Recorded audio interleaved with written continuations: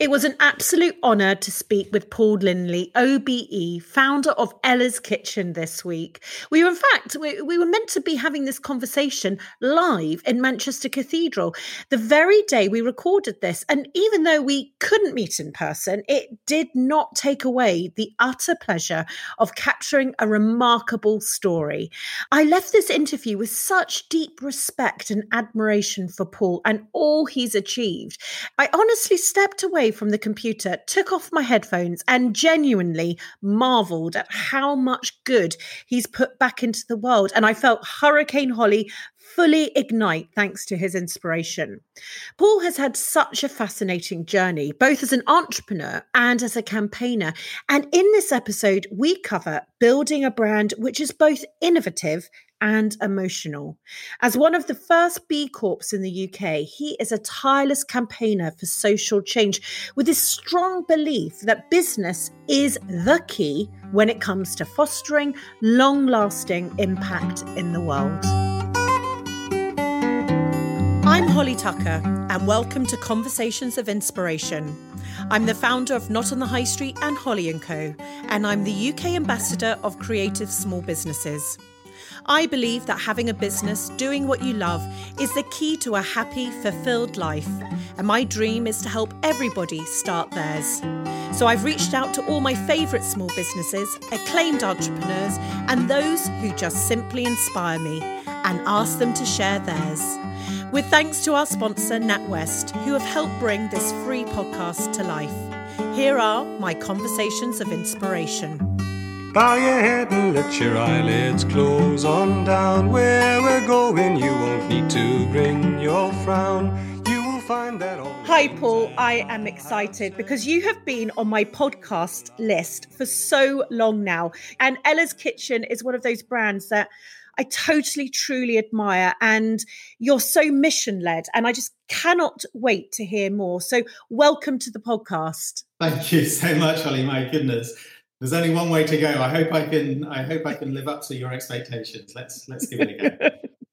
Well, we've been in lockdown now in the UK. We were just chatting before we started recording for 16 weeks. And so I'm sitting just outside of Richmond, recording from my desk today. Where are you and how are you keeping?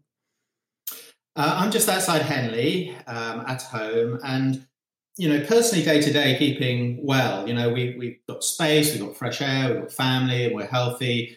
At the same time, I am just incredibly angry, I guess is the word, just pissed off that we are not learning. We are in a position because we've not learned about how we should live in a society. And as ever, it is the unheard people, it is the inequalities that are so obviously the outcome of people who are either getting ill in COVID, or who are either on the end of Black Lives Matters discrimination and lack of privilege, or are losing businesses and are worrying, or don't have the income that they used to have. We've got to be determined as a society that this time we are going to build back better, we are going to do something different, and we are going to plan for the future in a better way than we have done in the past, in our economy, in our businesses, and how we each of us operate our businesses, but also as a society and what we ask our government to do and how we all work together. And this, I can feel it's been brewing. It's been brewing for a little. I can tell that this is something that you've been thinking about. Do you feel like we haven't had a voice over this period of time? What do you think is going to be? So if you take that, what you're feeling, that frustration, when do you feel it's going to be right to sort of unleash it? Well, I think we're in the position that we're in because fundamentally we've taken a humanness out of our society and our businesses and the way we live our lives. We don't base actions on ideals and beliefs. We don't make decisions based on for the good of people.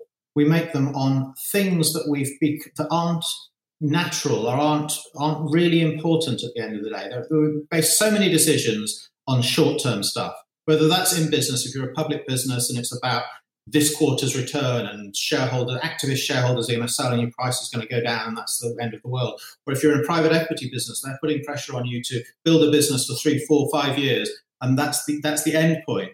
And education, my kids are just leaving the education system now, and they've narrowed their sort of focus from 10 subjects at GCSEs to 3 to 1 degree to very narrow, and they're conforming. And all of it is so short term, yet everything we really care about as individual human beings is long-term stuff. The health of our children, the environment, our pensions, the safety of our country, all of those things. And they're being undermined by those short-term decisions. I've given business ones. Government makes equally ones because all they're really interested in is the end of 4 years when they can get re-elected again. So democracy shouldn't be about party machines or pollsters or numbers. It should be about people and individual lives, that your decision in government affects on individual people. And especially so, like you and I in business, the way we construct our businesses, the values we hold them to, the way our culture is, the fact that our people in their waking hours are with us more than they are with their family at home, we have this responsibility to say we are going to act in your interests, which is the same interests as us, same interests as the society, and have our business as part of society, not separate from it. And so I think that's all that we've got wrong. We've got to find these ways. And there are very positive things coming out of what we're going through now around community and around, I would say, kindness, which I think is a tremendously undervalued and really important word. And those sort of little ripples build waves if all of us do it, and we do change the way we look to the future and the way we act as human beings for a better society.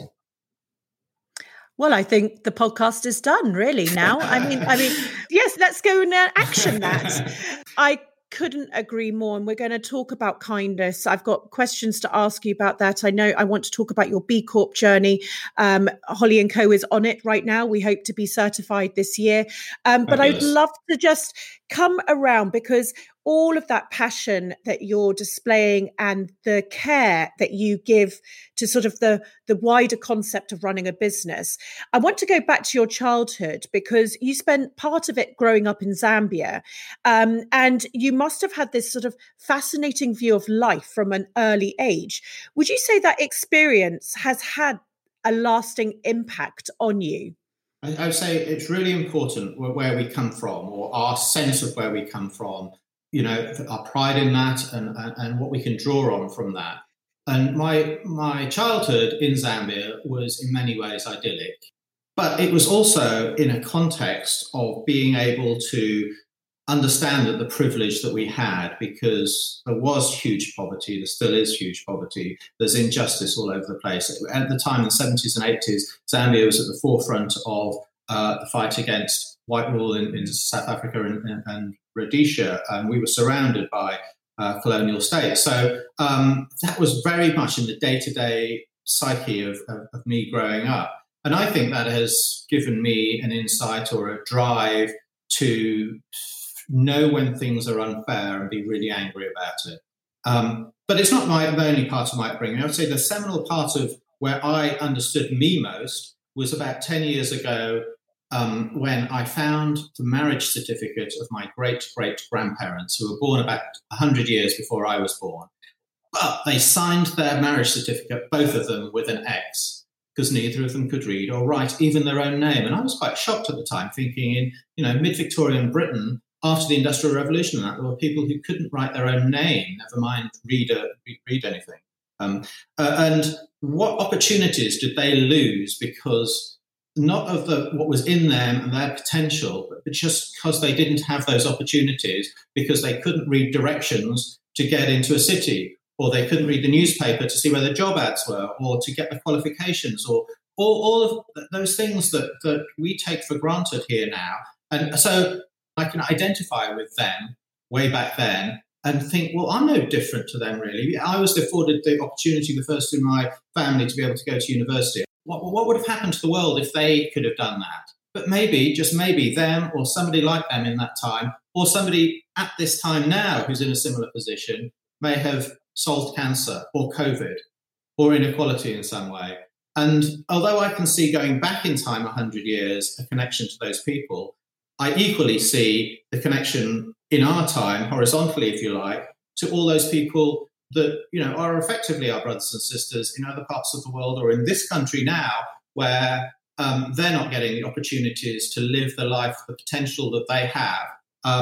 just because of chance of where they were born, what colour their skin is, what their income levels are, all of those things that work against privilege. So that's kind of what I found it is in me, and I thought that's it. That is why I do some of the things that I do, because that is how I see the world. And I really believe one of the most powerful things in life is a lived experience, and we don't value it enough. You get such an insight. So lots and lots of things like that. But that last little point says in our businesses, all leaders in businesses should constantly listen to their customers, their suppliers, their employees especially, and everybody involved. Just by listening, you learn, and you listen with empathy, and you listen with active listening, then you will improve your life, but also your business, and the effect of what you can do by creating more profits and doing more good with those profits.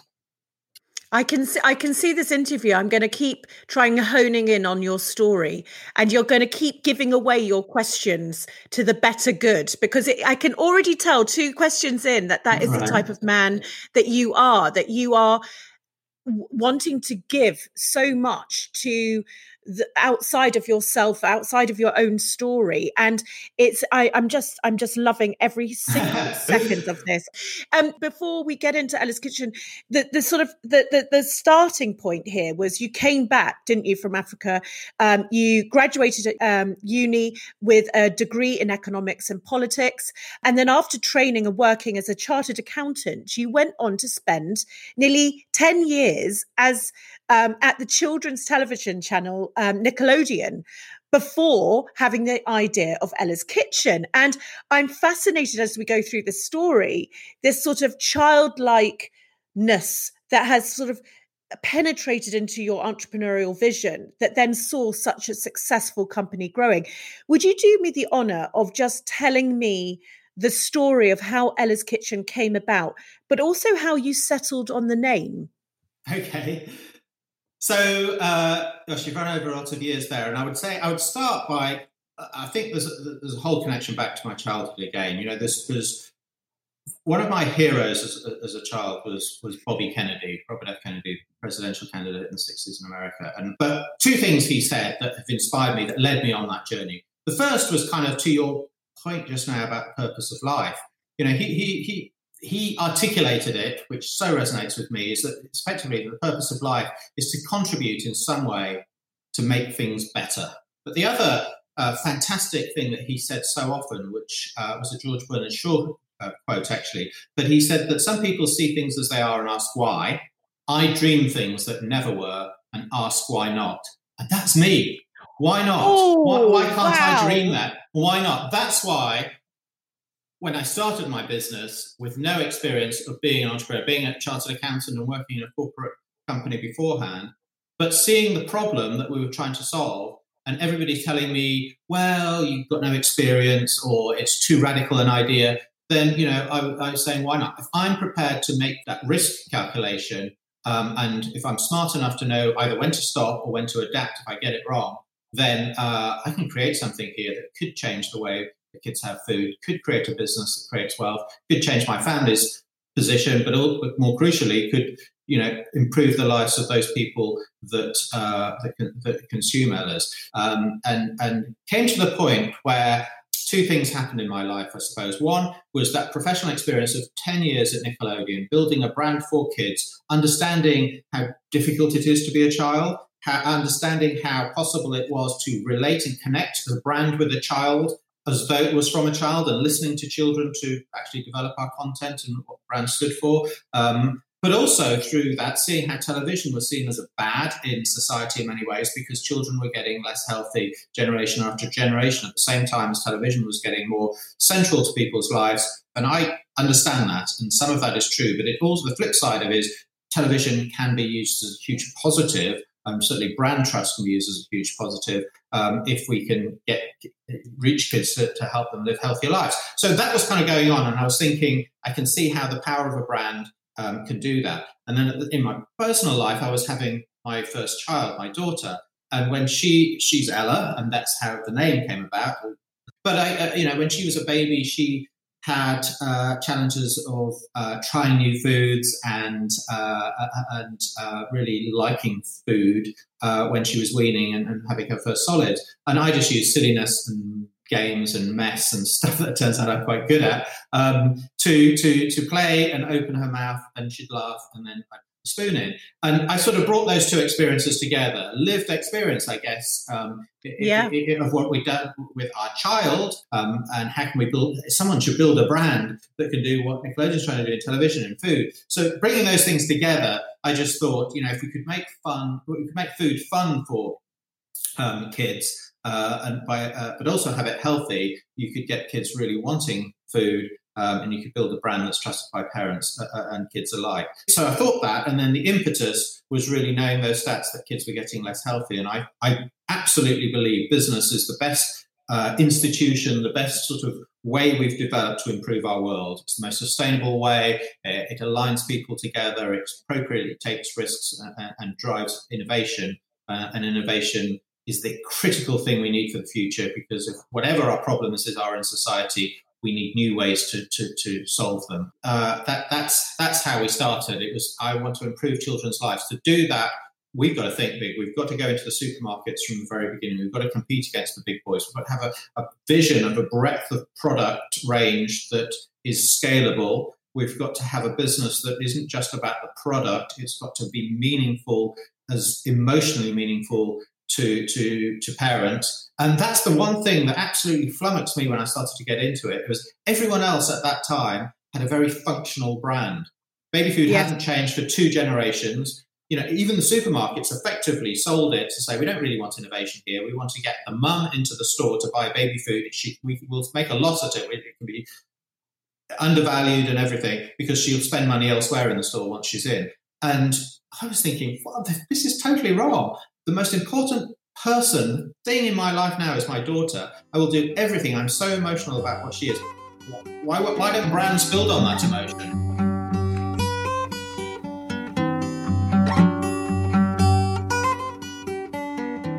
Want to win a 1-to-1 90-minute mentoring session with me? Well, thanks to NatWest, you can. All you need to do is sign up to the NatWest Business Builder using our code to be in with a chance. The Business Builder is an entirely free e-learning site packed full of information and advice, covering everything from well-being to finance. Head to natwestbusinesshub.com/Holly Tucker to find out all the details. Now, as you know, each week we run a competition with NatWest, who in a world first give away their ad break space to small businesses and independents. They truly believe in the power of small and want to give you the opportunity to showcase your brilliant businesses to hundreds and thousands of listeners. So without further ado, let me hand over to this week's NatWest Independent Ad Break winner. Hello, my name is Lucy Peltier and my business is Lucy Lou Dreams. I am a blogger and a crafter. I design and write beautiful, hopeful embroidery patterns and tutorials inspired by nature, the seasons and my story as a woman of mixed heritage living in London. My designs are a reflection of my thoughts, feelings, passions and background. Art with heart, you could say. And that's what makes them and my business unique. I want anyone to be able to give my embroidery patterns a go, therefore all of my designs are created with beginners in mind, but embroiderers of any level can enjoy them too. I'm a firm believer in slowing down and noticing the details, and what better way to do that than to sit down in a quiet spot and gradually and calmly create a meaningful image in thread. You can find my embroidery patterns in my shop at etsy.com/shop/Lucy Lou Dreams. My Instagram and Pinterest handles are both Lucy Lou Dreams, and you can find my blog full of seasonal inspiration, reflections on the creative process and the stories behind my designs at lucyloudreams.com. If you'd like to take NatWest up on their generosity and be listened to by thousands of people, we've created more information on exactly what we're looking for on our website, holly.co.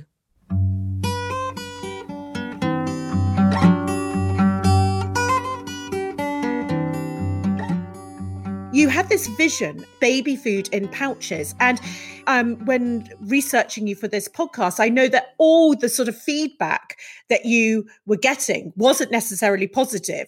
So if you go back to before you got your first supplier, and that sort of moment, because I know you gave yourself a couple of years, didn't you? And you were 18 months in. You were running out of time. Yeah, you were dusting off your CV. Just tell me about those early days from getting that first supplier to then having to work all those new muscles. Actually, that's day one, isn't it? It is. I remember distinctly, I'd been trying for months and months and months to get a listing with one of the major supermarkets, and I'd had 500 no's or 500 dead ends. And then just before dusting off my CV, we'd had 2 pitches in, and one of them was to Sainsbury's. And I was thinking, if she doesn't come back with a yes or something positive, let's begin to think about plan B. And she came back. She'd left a voice message on my phone, and it says, "We're going to take a flyer." That's what she actually opened it. And I remember thinking, yes, we're in, we're off, we've done it. And then within seconds thinking, oh my God, this is just the beginning. Now, in the next few weeks, I've got to work out, okay, how do we actually deliver this? This is 350 stores from a startup that hasn't sold a penny's worth of anything to anyone before. How do we do the logistics? How do we build a brand? How do we make people aware that it's there? How do we make the money work? How do we make sure the legal contracts are all right? All of that stuff. And we were taking a category with no innovation, and we were putting innovation pretty much everywhere. So the packaging, as you just alluded to, was brand new. Would consumers understand? Would parents understand that it was baby food? It didn't look like baby food. When you got it that it was baby food, the wise people said, well, make your brand about browns and greens and pastel colours because it's organic and that's your message. And I'm thinking, no, it's not. That's playing the rules. It's not really about organic baby food. It is about children and their well-being and their fun that they can have as they're having healthy food. So we've got to appeal to them. So let's make it bright primary colours. Let's have the language childlike. Let's have the fonts childlike. So we were innovating with that as well. The recipes, we mixed things together that nobody had done before, fruits and vegetables together and some crazy recipes. And then perhaps the crucial thing was, I was building a business that was competing with all the big businesses, but I was coming from a position of, I am building a business to create change and a better, improve children's lives.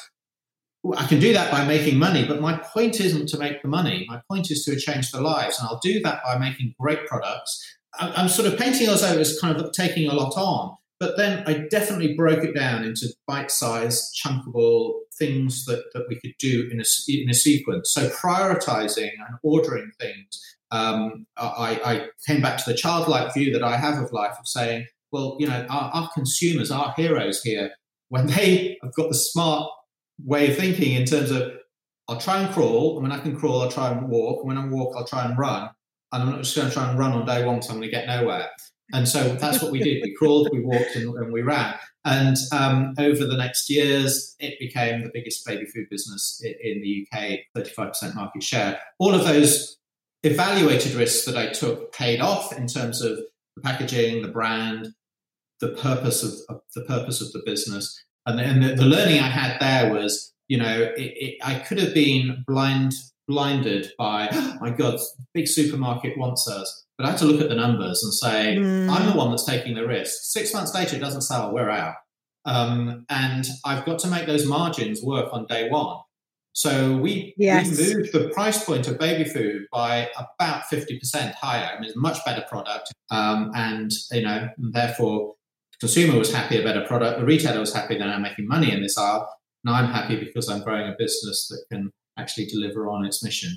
It's such an interesting story, gosh. And the brand, I always will remember seeing that brand, seeing that typeface. It just stood out from everything else. And I think, again, what a great thing for people to hear on this podcast, which is the whole point is not to be the same. If you're going to do this, stand out. Yeah. I mean, have the story. And I'm going to talk to you about storytelling because as part of your brand, you made sure that story was right at the center of it.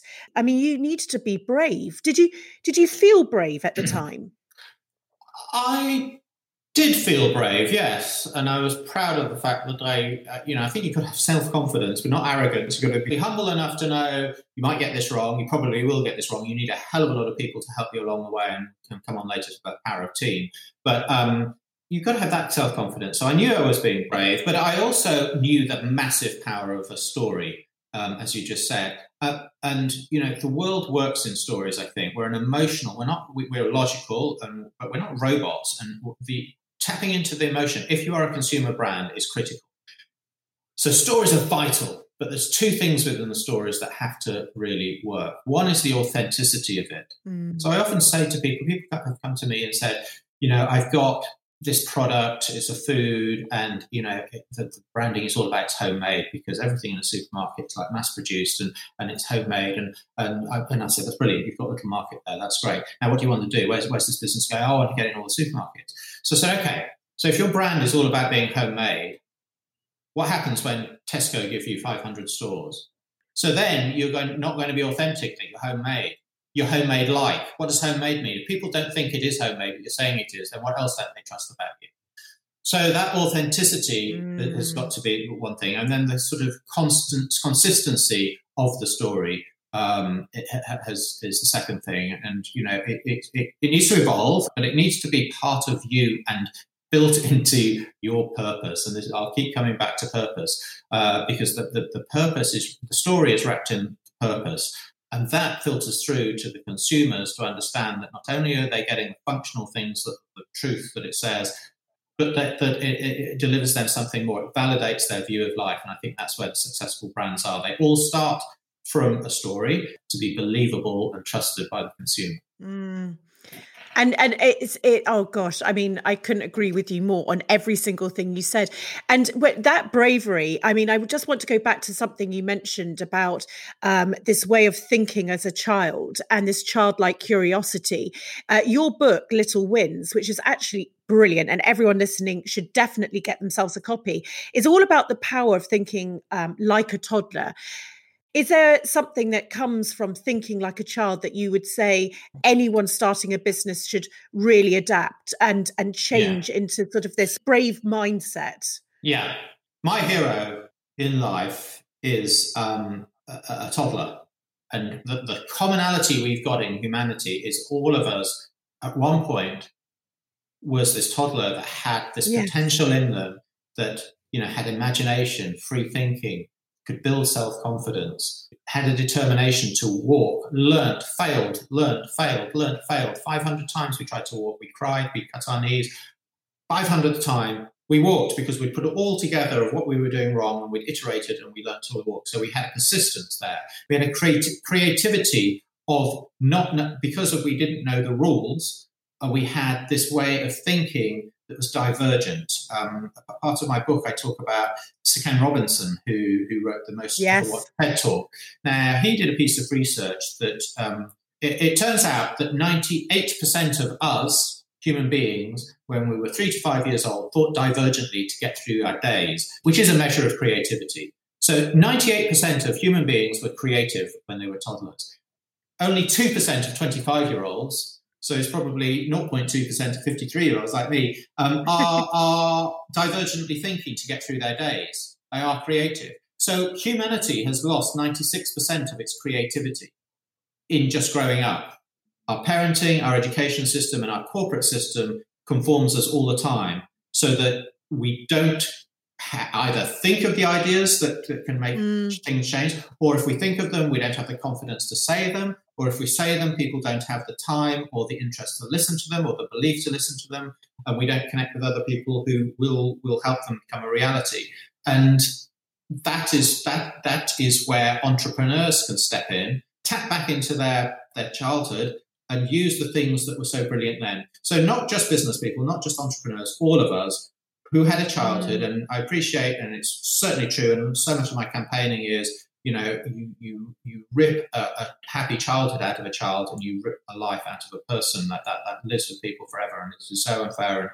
And how can we make more people have the childhoods that they can look back on and learn from and be happy from? But the potential that's in every toddler is to do many of those things I just talked about. So when we were 5 years old, we could think about it. We must have thought back and thought, life is just bloody brilliant, isn't it? Because I've learned all of these things, all of these skills to query the world, to communicate with the world, to work, walk, to play.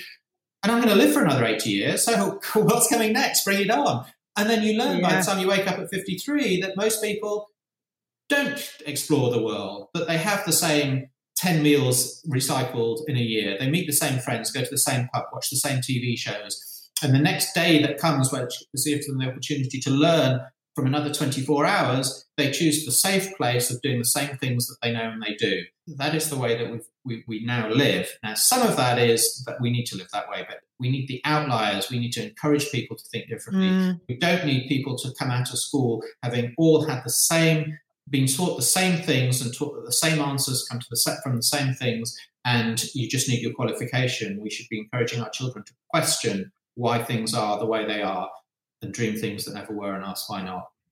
God, I'm having the best time ever talking to you. I really am. My brain is exploding. I'm sure anyone listening is experiencing the same thing. You mentioned team before. So Ella's Kitchen, it was growing crazily fast. You started outsourcing, you started employing a team. And I know that for some businesses, when you find yourself at that point where everything is taking off, and I remember it at Not on the High Street, I mean, actually, that's where all the wheels, the bolts, you're like a speed train and everything is flying off and you're just trying to hold on to everything that you've got and just keep in one piece. What was it like when you went out to try and find that right team? And did you bring culture in from day one, or was this something that evolved? Yeah. Well, culture evolves. You can't say this is the culture of this company, come and join it. The culture is because the people who joined it create that culture, perhaps with your guidance, perhaps with your values, perhaps with the inspiration from you, but they create it. So, and I'd say this to any human being, but put it in the entrepreneurial context.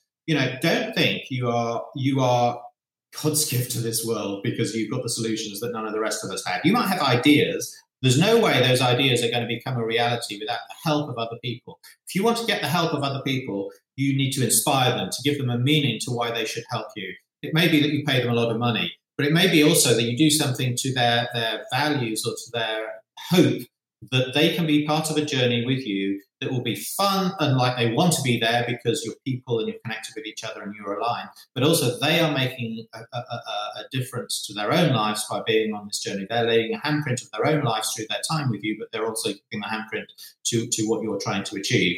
So team is everything. And then effective communications are another key leadership aspect that make teams work best. And that doesn't mean just saying nice things and saying thank you. It means saying those hard things and being honest and authentic when things aren't hard.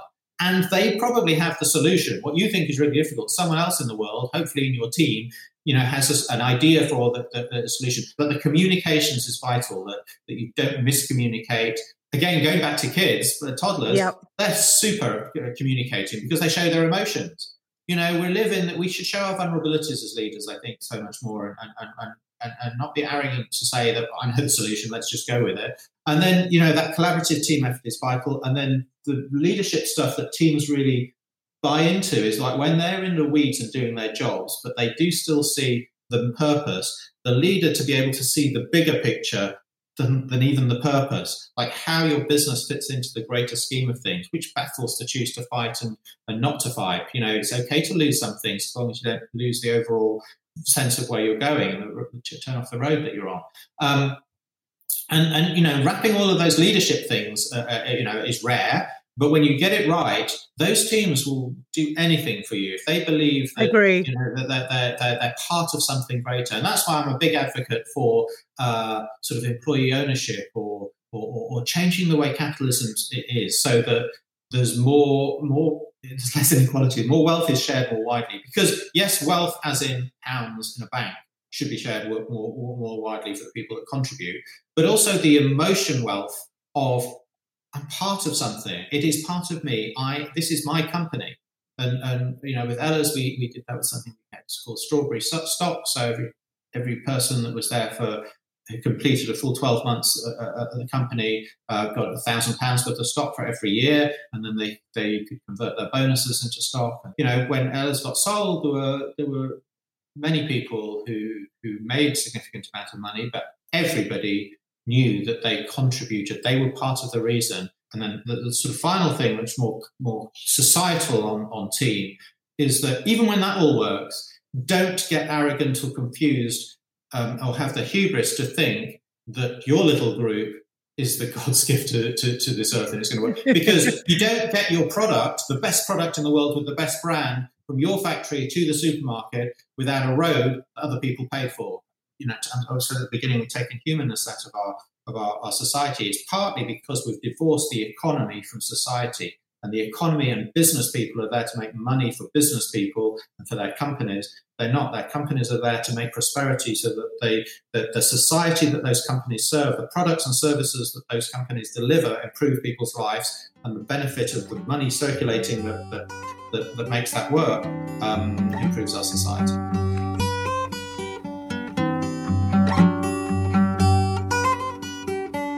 We've teamed up with our friends at 3, and all year we'll be working together to make business dreams come true. Share your dreams on social using #HollyandCoDreamer, and who knows what will come true. With 3 Means Business Plan, I love that you can get up to £500 worth of benefits from their specialist partners to help give your business a helping hand. Whether you need support with accounting or building a new website, 3 have got you covered. Now over to a short story about those that dreamt big and flew. Brian Acton and Jan Koum aren't names you might know, but their vision for a new way of communicating revolutionised the way the world talks today. They created WhatsApp, which is used in 180 countries and is the largest messaging network in the world. But it was the life of one half of the duo, Jan Koum, that paved the way for democratising communication services. Jan was born, you see, under Soviet Union rule in the Ukraine and lived there until he emigrated with his family to the US when he was just 16. It was his experience living under communist rule, where phones were routinely tapped and calls listened to, that would define his later years.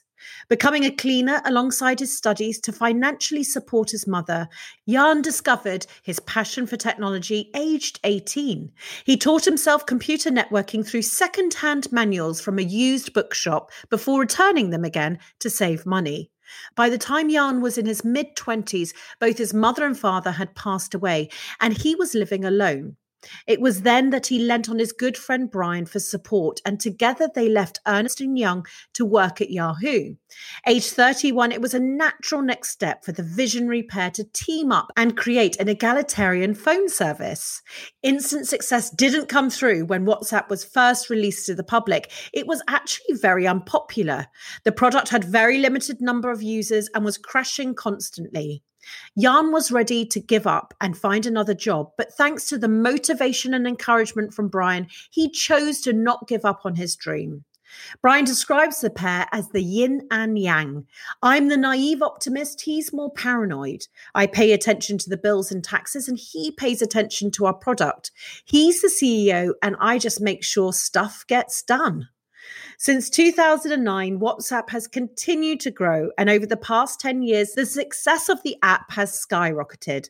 Jan and Brian sold WhatsApp to Facebook for $22 billion. But it is Jan's continued commitment to charitable support of communities and technological solutions that will truly be his lasting legacy. Don't forget to share your own business dream using #HollyandCoDreamer. To discover more about 3's business plans, search 3 Means Business. Now back to Conversations of Inspiration.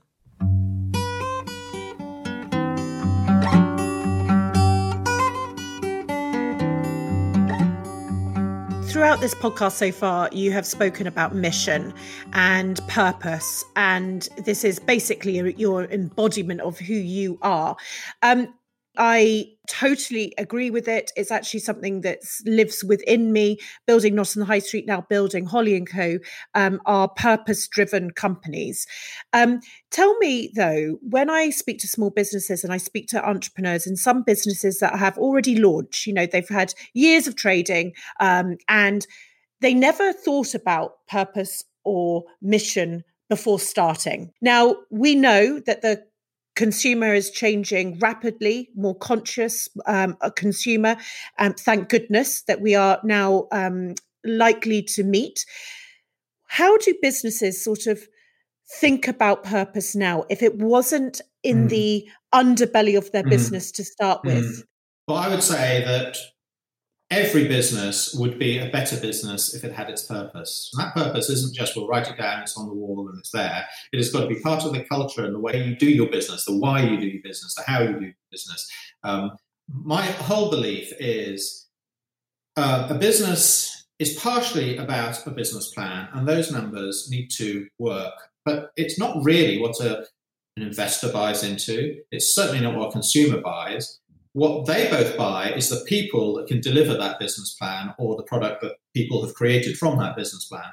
So it comes back to people. Now, if you look at, okay, the purpose of this business is to make money for the shareholders, then I would question as to why you think you would get the most out of the people that help you with your business. If they are turning up because they can make you the most amount of money for you, and you can pay them something that satisfies them at this stage, you're at risk that the next guy is going to come on and pay them more. And you will not get them thinking about and being determined to build your business with new ideas if all they want is to sustain the profits of what you're currently doing. So it kind of takes the risk out of a business, a growing business, I think. Then I can give you the cold, hard facts of, we talked about B corporations recently. I'm really proud that Ella's was one of the first ones in the UK. I'm proud that I chaired Toast Ale, which is another one. So it's a growing thing. Why is it a growing thing? Because on the one hand, it recognises the humanness of this is why we get out of bed. This is the extra zip we have when everything's gone shit. This is why we still want to get up, because there's a greater good. But it also reflects in the figures. So I know that B corporations in the last 2 or 3 years have grown at 28 times more turnover, greater scale than the rest of the British economy, the non-B corporations. I did not know that. My assertion is that young people that are coming into the workplace now care more about and aware of more about values than they did ever before.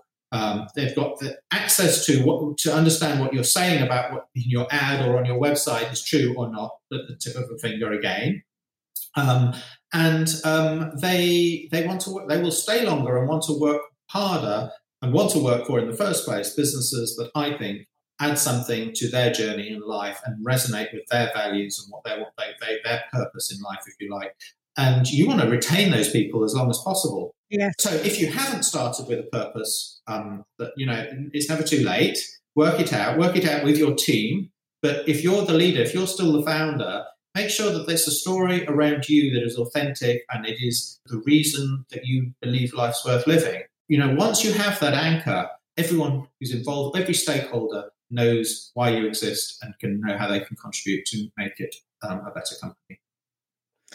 And also, if you think about what you were saying about business and business being the best way of making change in society, then actually that founder needs to talk to themselves and actually find out what is that reason I'm here. I talk about, 1 in 400 trillion chances of being born. I definitely think that everyone has a diamond in which it's their diamond. What is that thing that they're going to do? And I do want to say to anyone who doesn't feel confident or doesn't feel it's necessary, I do believe that these are the only brands that will survive in the future. I think that the consumer is really wise now. And actually, that's what we're seeing, aren't we? With all the businesses that are going under, what were their stories? Yeah. What was their point? And I want to just get back to the Ella's story, sort of the transition period for you, because today Ella's Kitchen is the UK's #1 baby food. It's got a global turnover of over 100 million. It's phenomenal. I think actually I read somewhere that the billionth Ella's Kitchen meal had been eaten, which is just staggering. And I know that you went on to sell the business in 2018, and you stepped back to devote more time to social campaigning, which is where I'd love to end this interview talking about. Tell me, founder to founder, this is the little bit that I don't think gets spoken about enough. How difficult was it to hand over the reins?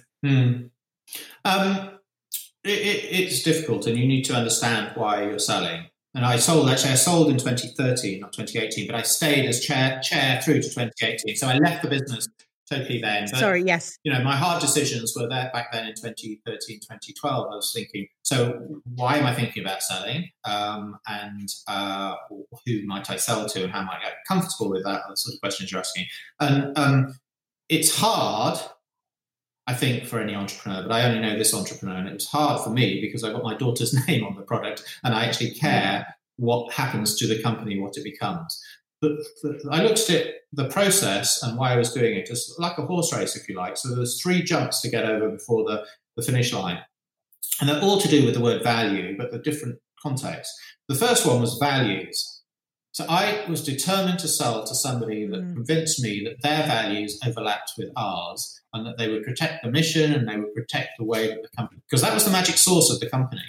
And you trot along, and the next hurdle is value. Incredibly, incredibly important. You've put your heart and soul, your team have put their heart and soul. They are shareholders in their own right. You've got legal obligations to other shareholders. You are deeply pissed off if somebody insults you with value that is way off what you believe it is, or you've been advised that it is. So, and then the final hurdle, really, if you care about the legacy of your company, is the added value that they bring.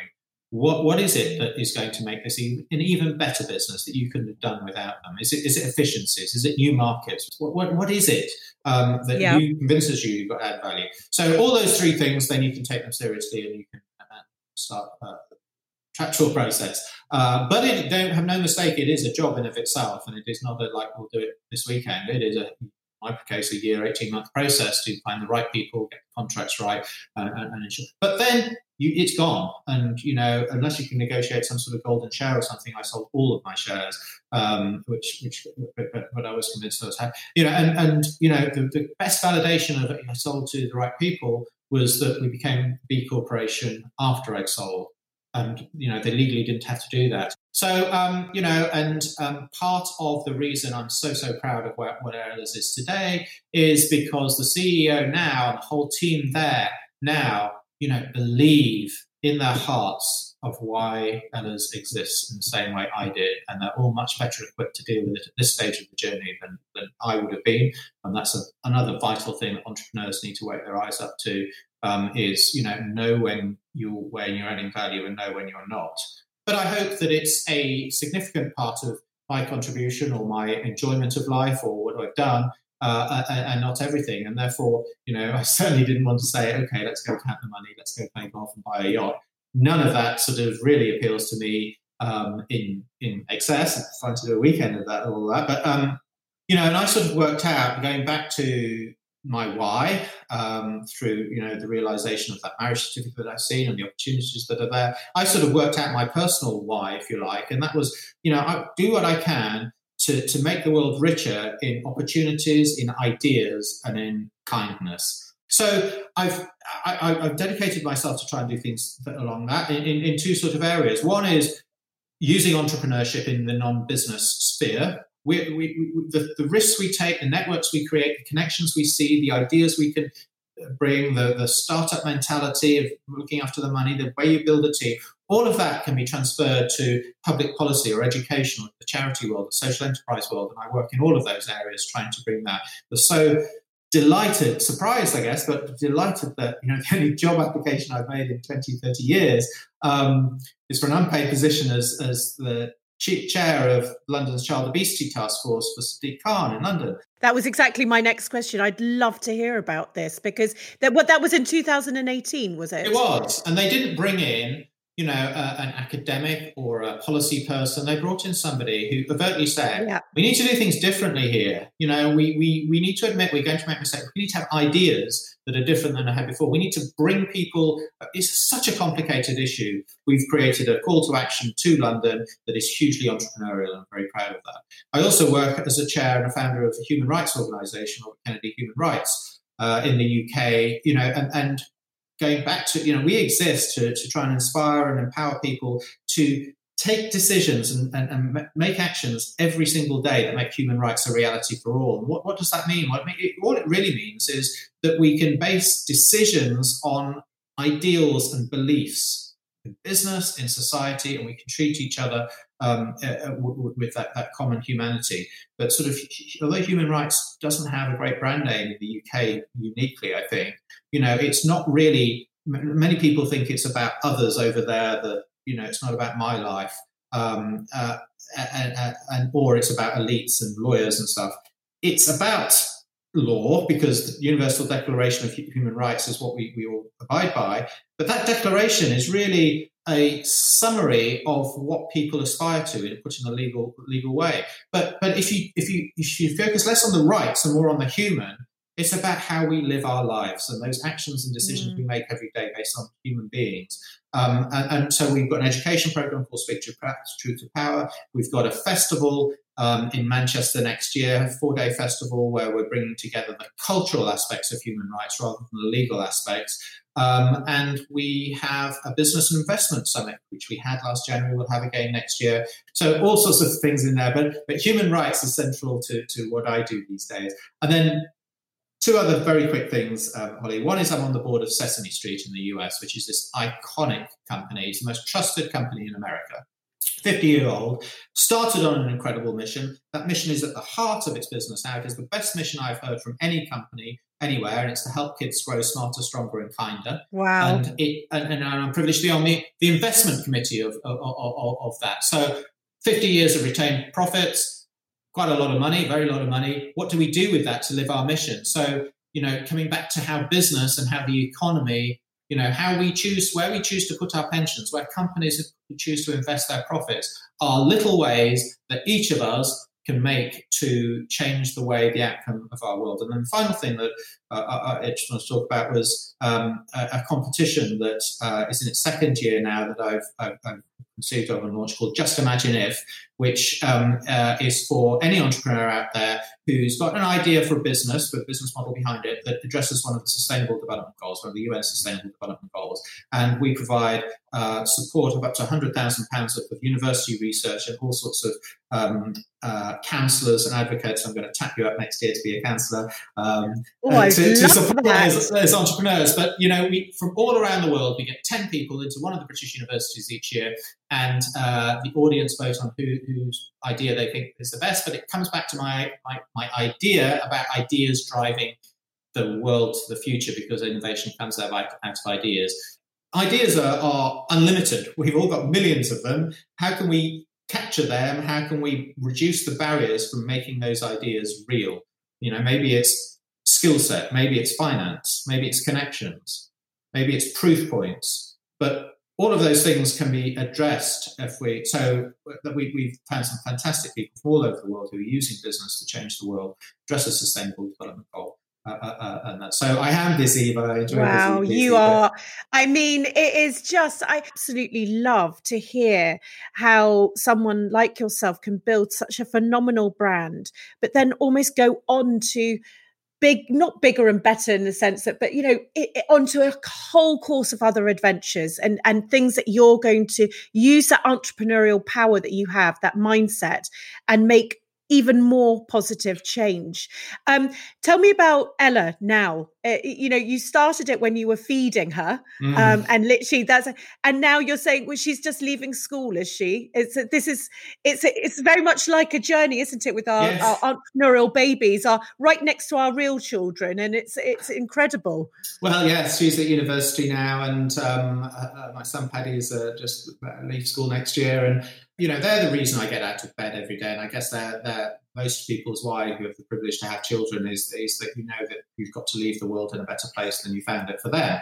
But and I've thought about it a lot in making the letter that you've asked me to do to myself, because it's kind of a reflection of what I'm saying, my hopes for my kids, really. You can guide them, but they've got to be their own person, and they've got to find their why, not your why. And you've got to give them the rope to be able to do that. But ultimately, you want them to be kind and happy and sort of be their own person. This has just been such a pleasure. I end every interview with the analogy that the journey through our businesses is like being on some crazy epic roller coaster. Yours would be these primary colours with the wonderful Ella's Kitchen font on the sides. What would you say has been one of your greatest sort of lows whilst on this journey? Yeah. The hard reality of it comes home how serious this is. We had 2 product recalls, and you're dealing with babies. You're dealing with the most precious thing in someone's life, and they're phoning you up to say their baby's ill, and they think they've had an Ella's Kitchen, and they think it's connected, and you don't know whether it is or not, and you've got to speak with that comes in. I get on the phone straight away, and speed and empathy and listening and understanding, but you need to get the facts you can get, and you're never going to know all the facts, and you've got to make judgment calls with the emotion from the family and the consumer, and have you done something wrong, have you not? And then you've got to think about your staff and your investors and yourself and your business, and the right call now defines what your business becomes, and that's really really low times. You learn a lot about yourself, but and you need to prepare for that, and practice, makes it possible to work through those things, but they're emotionally challenging, but not as much emotionally challenging as the person that's on the other end of the phone. Thank God nothing serious happened to anyone. I cannot even imagine. And conversely, when you're on the top of that roller coaster with wind in your hair, what's been the greatest moment, you would say, or one of your greatest moments? I think you alluded to the 1 billion meals, and that happened 11 years after selling the very first one. But I think more drip ongoing was the feeling when your team solves a problem, that your team tells you why they want to be there, or you overhear a family on the train or a plane or something that's saying how they recommend it to somebody else because of all the things you hoped they would say about your product. Oh, wow. But this has just been one of these conversations that will definitely stay with me forever. I'm called Holly Hurricane, and you've made me like I don't know what. I'm not in the eye of the storm. I can tell you now, my team is going to regret this podcast. I'm so fired up. Thank you so, so much. Bless you for sharing all of that with us. It's that part of the podcast now where I'm going to hand over to you to read this letter to your younger self, or as you said, a letter that you would like your children to hear. And I just cannot wait. So thank you, Paul, from us all. Thank you, Holly. It's been a great pleasure. I've learned something about myself in this last hour, and I hope that I can have shared something that people can learn about themselves from my journey as well. So here we go. I've written a letter to my 15-year-old self, and this is what I put. They asked me to write a letter to you, which is me, which is weird. So I wrote 2, just to break the rules. The first is for when I would have been rushed or just needed a little help or focus. And it's, hey you, whatever you are, be a good one and be a kind one. Keep smiling.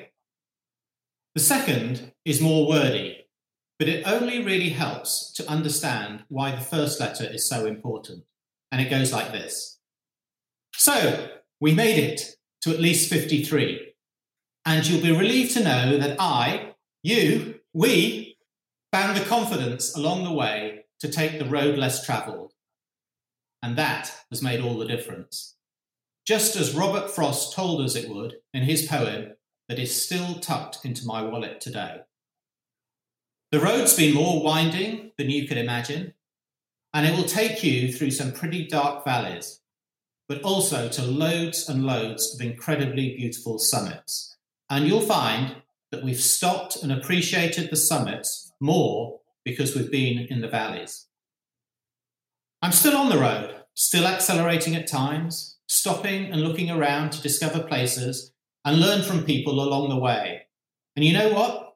I'm not sure now exactly where that road leads. But that's the exciting point.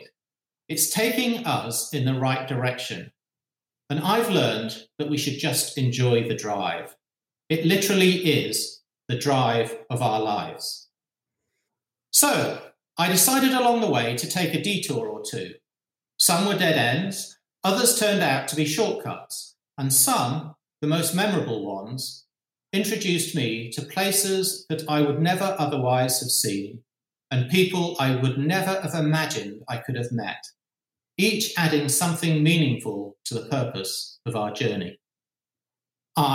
We've done things that you'll think were impossible. We married the most beautiful person who's been our soulmate and fellow traveller for nearly all of that time that separates you and I. And I have 2 kids that are already older than you are now, and I see you in them every single day.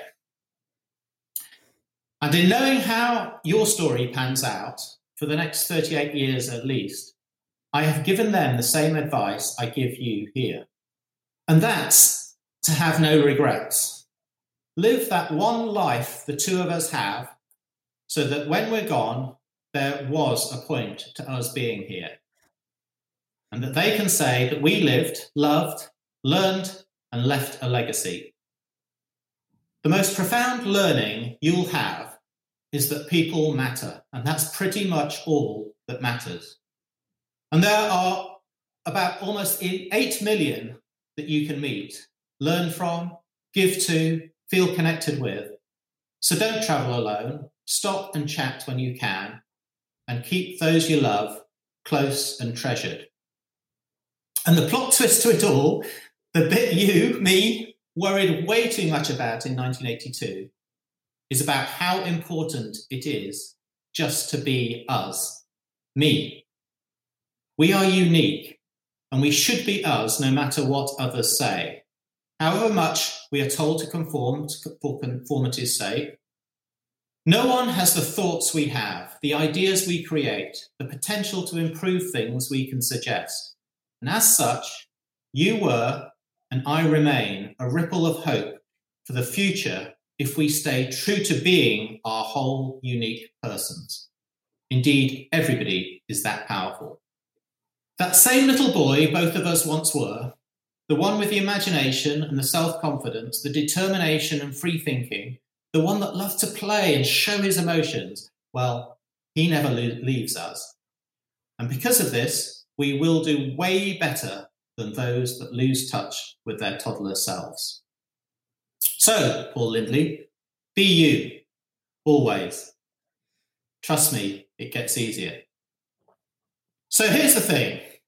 It's what you do that counts, not what you could do, should do, or are told you can't do. It's not the qualifications that will make the difference. It's not even just the undoubted privilege that you have. But always be humble to acknowledge that and fight to share it widely with others. But it's the ability you have to take the step into the unknown with confidence, purpose, and determination that will make the real difference. So don't let life happen when you're busy making other plans. And you know how your heroes are the 2 Bobs? Well, they will sustain you and help you thrive as they remain part of your map of life. They were right. And you were right to be inspired to live your life with the moral imagination of both. I've never forgotten Bobby Kennedy's assertion that while some people see things as they are and ask why, I dream things that never were and ask why not.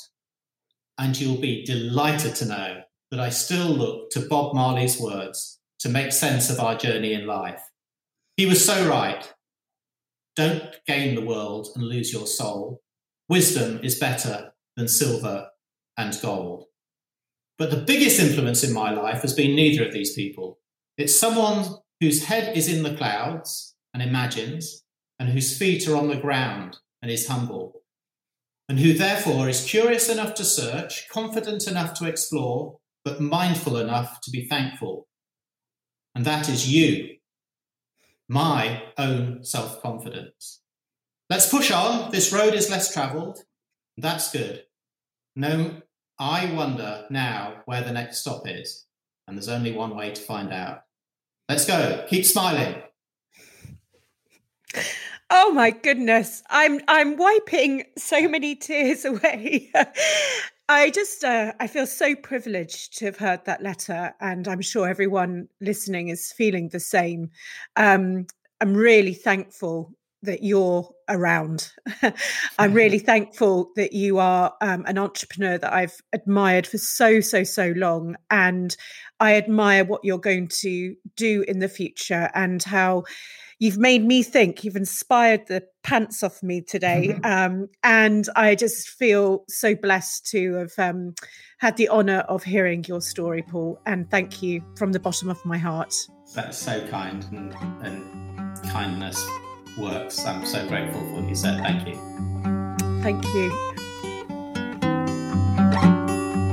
Before you go, don't forget, if you want to be in a chance to win a 19-minute mentoring session with me, all you need to do is sign up to NatWest Business Builder, which is packed full of videos and advice, all with the aim to help you build your business and arm you with all the tools you need. To find out more, head over to natwestbusinesshub.com/Holly Tucker. Your support really means the world to me, and it really does help spread the word and will help inspire even more people to build a life they love. Bow your head and let your eyelids close on down. Where we're going, you won't need to bring your frown. You will find that all the things that I have said will come true when you are lying in your bed. And if you want your friends to come